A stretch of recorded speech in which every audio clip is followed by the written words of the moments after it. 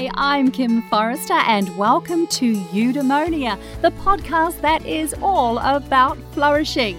More than just the mundane or pleasure and pain, Eudaimonia calls for us to create a good life. It's about fulfillment, inspiration, joy. So plug in, relax and get ready for the goodness as we explore the characteristics and daily practices that can help you, your loved ones and your community flourish. Lillian Tahuri has a background in central and local government, working across strategy, policy, planning, compliance, and the implementation of legislation. She's also a personal development and transformational coach and NLP practitioner. Lillian is currently a board member of the United Nations Women National Committee of Aotearoa, New Zealand, and she represents the board on the Women's Empowerment Principles Committee. She successfully represented her tribe to settle historical claims against the New Zealand government, and she is passionate about the environment, human rights, gender equality, diversity, and inclusion. Now, it's my honour to be connecting with Lillian today to discuss the power of activism and to learn why standing up for what's right is a vital element in a fulfilling life. Lillian Tahuri, it's an absolute delight to be connecting with you. How are things there in Auckland today? Well, it's great. It's early evening. It's pouring down with rain and the wind is really, really blowing hard, but it's still great. Well, we had a great thunderstorm here in Singapore as well today, so it seems that rain is in the air. Now, in your chapter for the book Liberate Your Struggles, you explain that caring for the welfare of others is an important and an inherent part of Māori culture. To begin our discussion, can you explain the concept of manaakitanga to my listeners? Okay, manaakitanga is part of our culture, our Māori culture here in New Zealand, and for us it means caring for the people that are with us, our hospitality, our generosity and support of people that are in our presence at the time. So it kind of extends your sense of caring and compassion beyond your immediate family. Is that what happens in Māori culture? Yes, it is. It's actually anywhere we are. And if you work with Māori people, you'll probably see it. And it's wherever they are in the world. They'll welcome you into their home. They'll show generosity, hospitality, probably cook too much food, and just generally make sure you're okay. The reason I asked that question is in the book, in the chapter that you write, you state that you sort of grew up with an inherent understanding that we must stand up for and care for one another because of this concept. Do you think that there is a way that we can all tap into this sense of care for each other beyond our traditional family boundaries? Yeah, I think that if we just make it a priority to care for others, it's showing manaakitanga. It's showing hospitality, kindness, generosity, supporting other people. Manaakitanga, even though it's in our culture, it's also in other cultures as well. So people should just go ahead and practice it. Lillian, there are so many challenges today that it can feel a bit overwhelming trying to decide where to focus your energy. What compels you in particular to choose a specific cause or campaign over something else that you could fight for? Yeah, there are a lot of challenges, and it's not only just challenges of what's going on around the world, it's also competing priorities for our personal selves, our relationships, family, work and personal interests. Anything I do, it has to align with my values, my personal interests or my passions, and it has to be something where I can make a contribution, and really it has to feel right inside from me. It's a sort of intuition, something I want to do and passionate about and I'm being driven to do. So you mentioned your values there and your ideals. Are they things that you are very clear about in your life? Do you know what you stand for generally? Yeah, I generally do know what I want to do and what aligns with my values. My top value is family values. So anything I do, I will take account of my family. Even though I've got other pursuits and interests, my family will always be a priority.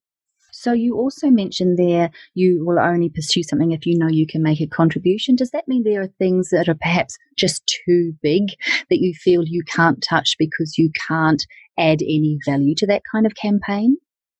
Well, I can see in some causes there are some really brilliant, amazing people in that cause, and it's like they've got this. And for me, my contribution may be to support those people.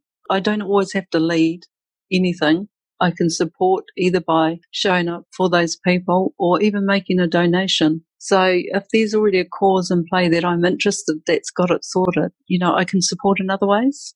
And it also has to align with me. If it's a cause that has no interest or passion for me, I won't pursue it, because there are people in the world that is interested in it that actually would probably be leading it better than I would with the passion. So when you say making a contribution, it's not necessarily that you turn away from causes because they seem like they're too hard or too big. You are saying that you contribute your skills and talents and experience in ways where you feel it is needed most. Yes, that's right. Yeah. So tell me, how do you stay motivated? You have fought for many campaigns and many causes in your life. Surely you've had those days where you feel like throwing your hands up in the air and just sort of giving up. If and when that happens, what do you do to step forward into the next day and keep fighting?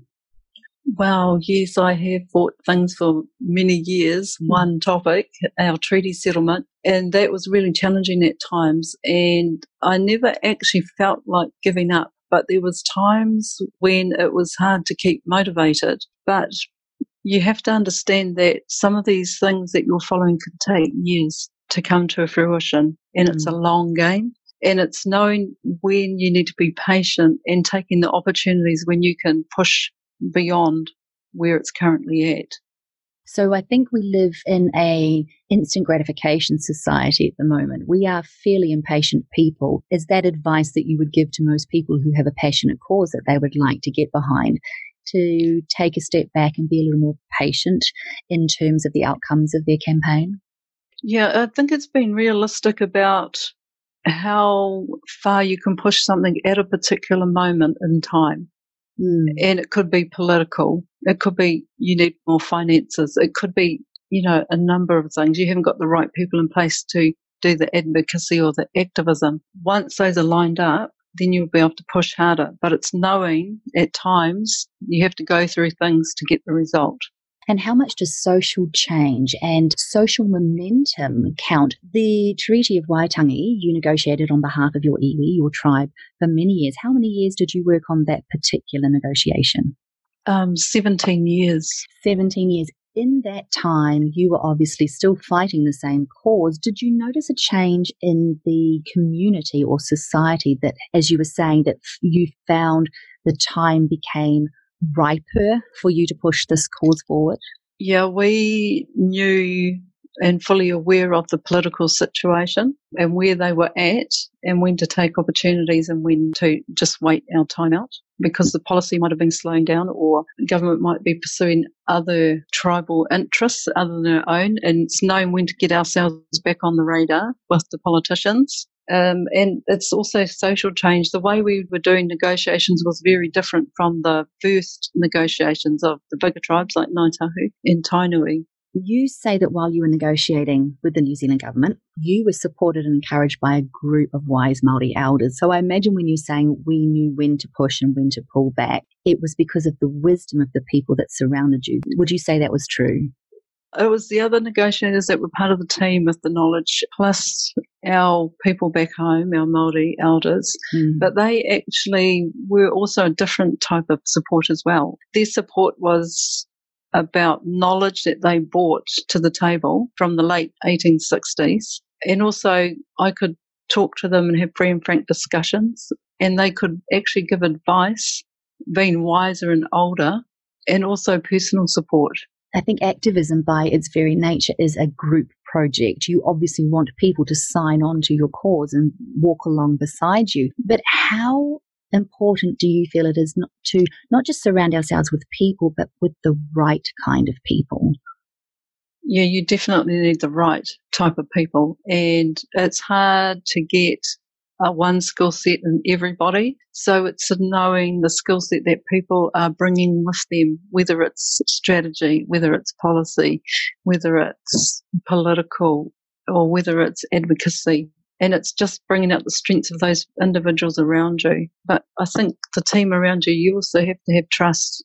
so that you can have those free and frank moments and know that everything's in a safe place. For the listeners who aren't necessarily interested in creating their own campaign or leading their own cause, but are looking for something that they would like to be involved in, what do you think are the qualities that my listeners should look for in terms of a campaign or a group of people that would say, this is a great cause, who are actually doing good work or have the right kind of support within the group? What is it that we should be looking for? I think if listeners start with some of the bigger causes, my favourite's Sea Shepherd.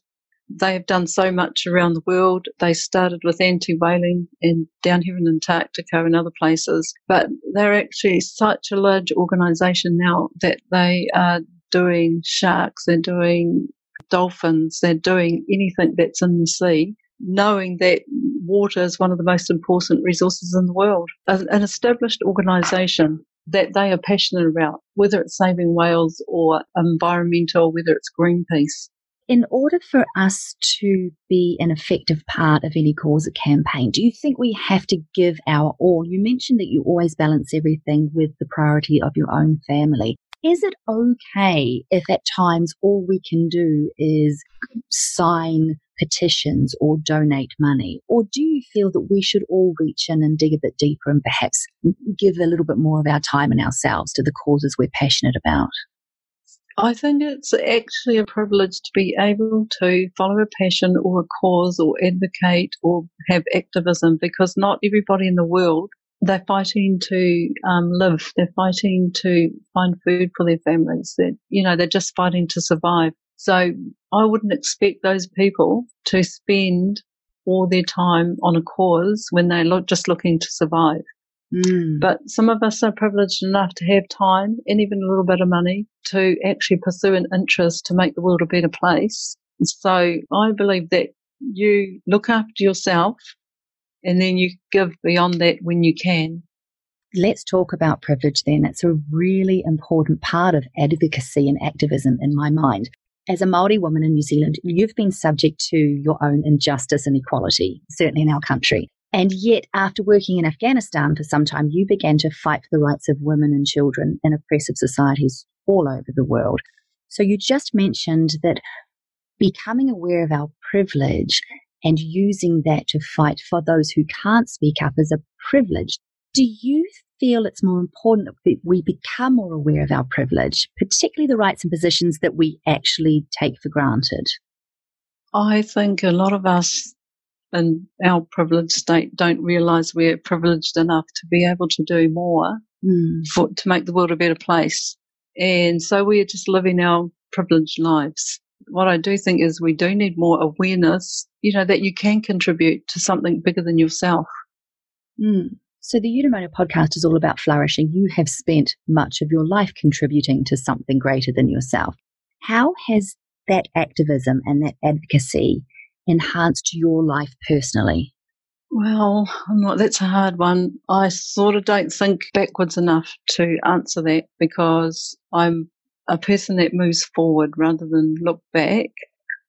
But having looked back, I suppose I've met so many people, that from different parts of the world and different environments. I've actually had the opportunity to see that not everybody can contribute and understand that and accept that. Originally, I was of the opinion everybody should be trying to make the world a better place. Actually, the reality is it's a privilege. So personally, I think it's acceptance of where people are at and being okay with that, but also encouraging other people, if they're passionate about something, do it, just do it. And to see it as a privilege to be able to do so rather than a responsibility or a chore. Yeah, I've never seen it as a responsibility or a chore. I just think it's me from the inside out, what I want to do with my life. And I want to make the world a better place. And that's why I like what you're doing, spreading the joy around the world through your podcasts and sharing it with people. And I think we need to do more of that. Well, thank you. You say in particular, Lillian, that you don't do things for attention. You don't do many interviews. You don't generally step out and talk about all that you do, but you say you do it with intention. What do you mean by that, and why does it make a difference? What I mean by is I pursue with intention. It means I have made a deliberate decision or taken a deliberate set of actions to achieve something. So it may happen that I am drawing attention to myself, but that's more of a byproduct. So I will activate myself by decision making or by deliberate set of actions, where I think if I'm sitting here and I want an intention and doing it for that reason, that's advocating for myself, not for others. And I'm not interested in advocating for myself. I'm fine. I have enough energy, time that I can help others. And it also can be unhelpful and distract in the aim of the cause or the activation. I also think that the celebrity attention is different to that. I think they draw attention to themselves for a particular purpose, and I like that because they highlight causes. Oh, that's a great delineation. So you're saying it's not a bad thing to have celebrity and to use that for a cause, but you personally don't go out fighting causes in order to become a celebrity. No, or drawing attention to myself in our social media world. Now, many of my listeners will have a cause they feel very passionate about, and they may like to know how they can make a real impact in that regard. So you've done all sorts of negotiations and fought all sorts of causes. What has been the most effective course of action for you? First, have a go at something you're passionate about so that you've got something that keeps you motivated and it keeps you interested. And if you don't get that right, that's okay.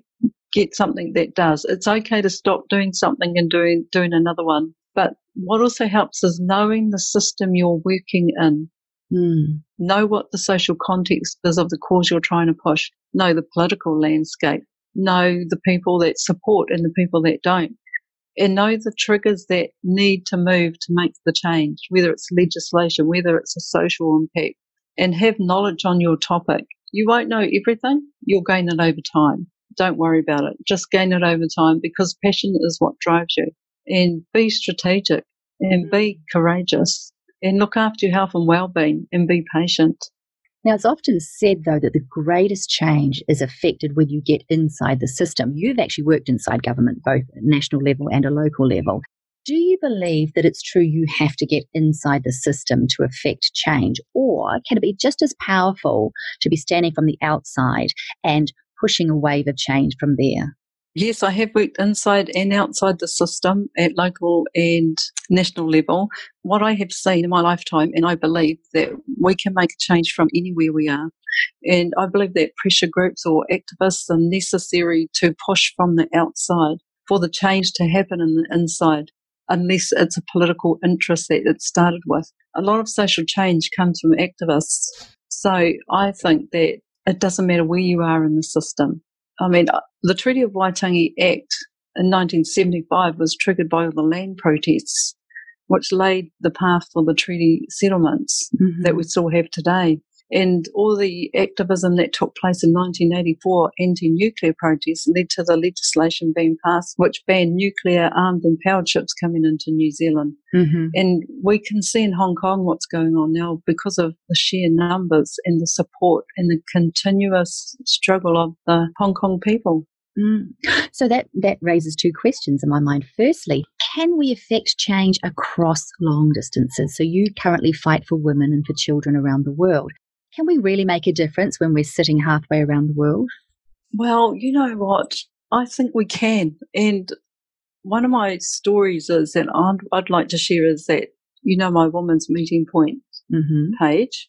I have women contact me from all around the world through that page. They message me privately. Right. And whether it's someone needing advice on being in an abusive relationship or marriage, I have been able to, from my privileged part of the world, with internet access and time, been able to hook people up with social services in their country.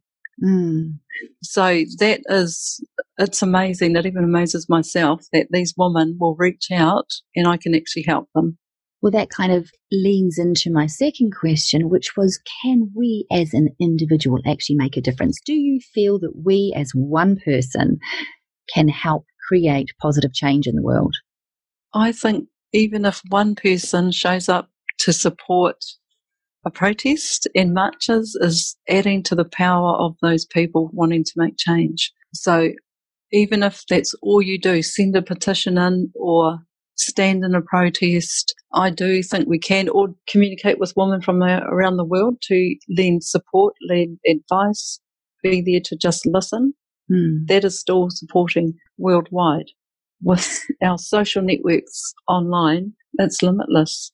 I guess immediately Greta Thunberg comes to mind. She started her climate strike on her own every Friday, and now millions of people are supporting her. So perhaps we need to tap into the idea that we do have the power to ignite something. Yeah, we do. A lot of us just haven't recognised the power of that. We think that Greta overseas, she's doing it all over there. But actually, we've seen it here in Auckland with all the students out on the street, and we're getting them again this Friday all out on the streets. But now we've got the adults intending to come out and support them as well. And it all started with one human being. I also see an awful lot of comments online. Why doesn't someone do something? How do you feel about that when someone writes, why doesn't someone do something? Well, if you can do something, do it yourself. Yeah, people point to other people to do it. Actually, I'd like to say, what can you do? And if you can contribute, do it. But if you're reading that, can you do something? And is it your thing? Do you feel passionate about it? Do something about it. Even if it's a tweet, even if it's a Facebook post. Because you never know who you're influencing. And I guess that's the point right there, Lillian, is that we are all someone and we can all do something, even if it is as small as a tweet or a phone call to our local member of parliament.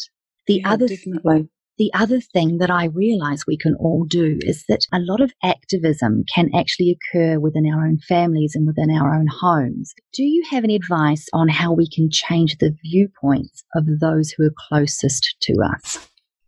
Yeah, that's a hard one, especially when it's politics and religion. But what I think that needs to happen if you're trying to influence someone is understand the reasons why they hold their view and then provide a different viewpoint. But people are different. Some may need evidence before they change their minds or see your side of the coin. But it's also, they may need to imagine what the future would look like with a change and see the benefits of those changes before they make a change, because people find change hard. And that's part of the problem why people won't move or won't support a cause, because they don't make the change is hard. They don't want to do it. But with friends and family and people close to us, generally speaking, we can have free and frank discussions and have no fallout from it. Right. Because we don't want to have fallouts with our closest people around us. So it's having grown up free and frank discussions. Now, another thing I want to touch on is online advocacy and activism. I am a recovering people pleaser, so I'm always second guessing the comments that I'm about to put online, because I think, who am I going to offend, and who is going to come back and say something nasty, or who are the trolls that are going to come online and start attacking me? What's your advice regarding social media comments and reactions? Be brave, because we actually do not know what's going to come back at us. And it can be really hard. And you have to have a bit of a thick skin. But what I do is anything I put out in the universe or in the world, whether it's social media, whether it's on a podcast, I'm pretty sure and confident what I say is what I mean. And I will stand by myself and back myself on my comments, regardless of alternative opinions. So it's having the self-confidence also to know that, no, I still believe in that comment I tweeted. That's really powerful, Lillian. So what you're saying is be able to put out words into the world that you will be able to defend because you truly mean them. Yeah, that's right. That is awesome advice. Lillian, my final question. It's one that I ask every guest on the Eudaimonia podcast. Can you recommend a morning reminder for my listeners? Now, this might be a daily ritual, a practice, an affirmation that can inspire my listeners to, let's say, activate their activism, even in the smallest way. Well, I would just like to say, and it's something I do when I'm not feeling empowered, is imagine a moment in the past, when you have felt empowered, and you're feeling onto it, and you've got this kind of moment, and feeling valued and proud of yourself for something you've done, and think about that moment and look around at what you are seeing in that moment and what people are saying around you and what they're saying to you and what you are hearing and what you're feeling in that moment. And then take that moment and take it with you throughout the day. Put it inside you and live it throughout the day, feeling proud, feeling empowered, feeling I've got this, and just go out and do it, whatever you need to do. I love that, because not every moment is going to be pleasant and not everyone is going to be supportive. But if we can just hold on to those moments where we know we've achieved what we set out to do, then it will carry us through. Lillian, it's just been a delight chatting with you. If people want to find out more about you and what you do and perhaps the Facebook group that you have, where can people find you? I think the best place is Women's Meeting Points on Facebook is where people generally contact me privately, but then you can also follow my page as well. That's great. And you're also on Twitter. What's your Twitter handle, Lillian? I think it's Lily Tahuri, and I'm on Instagram as well. So they can follow me on Twitter, Instagram, Facebook, and LinkedIn. Well, I want to thank you very much for your time. Really eye-opening. I love the idea of us not just understanding and seeing where we are privileged, but using that privilege as the fuel to drive us to speak up for those who don't have the same privilege. So thank you so much for your time, Lillian, and take good care. Thanks for having me, Kim. Winston Churchill once said, "You have enemies? Good. That means you've stood up for something sometime in your life." You've been listening to the Eudaimonia podcast. If you'd like to learn more about how to live a truly flourishing life, please subscribe and check out eudaimoniapod.com for more inspiring episodes. I'm Kim Forrester. Until next time, be well, be kind to yourself, and activate your voice to change the world.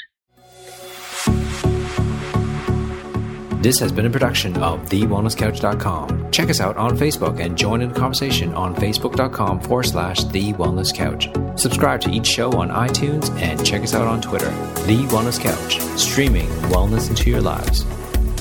Whilst the Wellness Couch presenter endeavor to provide accurate and helpful information to their listeners, these podcasts cannot take into account individual circumstances and are not intended to be a substitute for health and medical advice from a qualified health professional. You should always seek the advice of a qualified health professional before acting on any of the information provided by any of the Wellness Couch podcasts.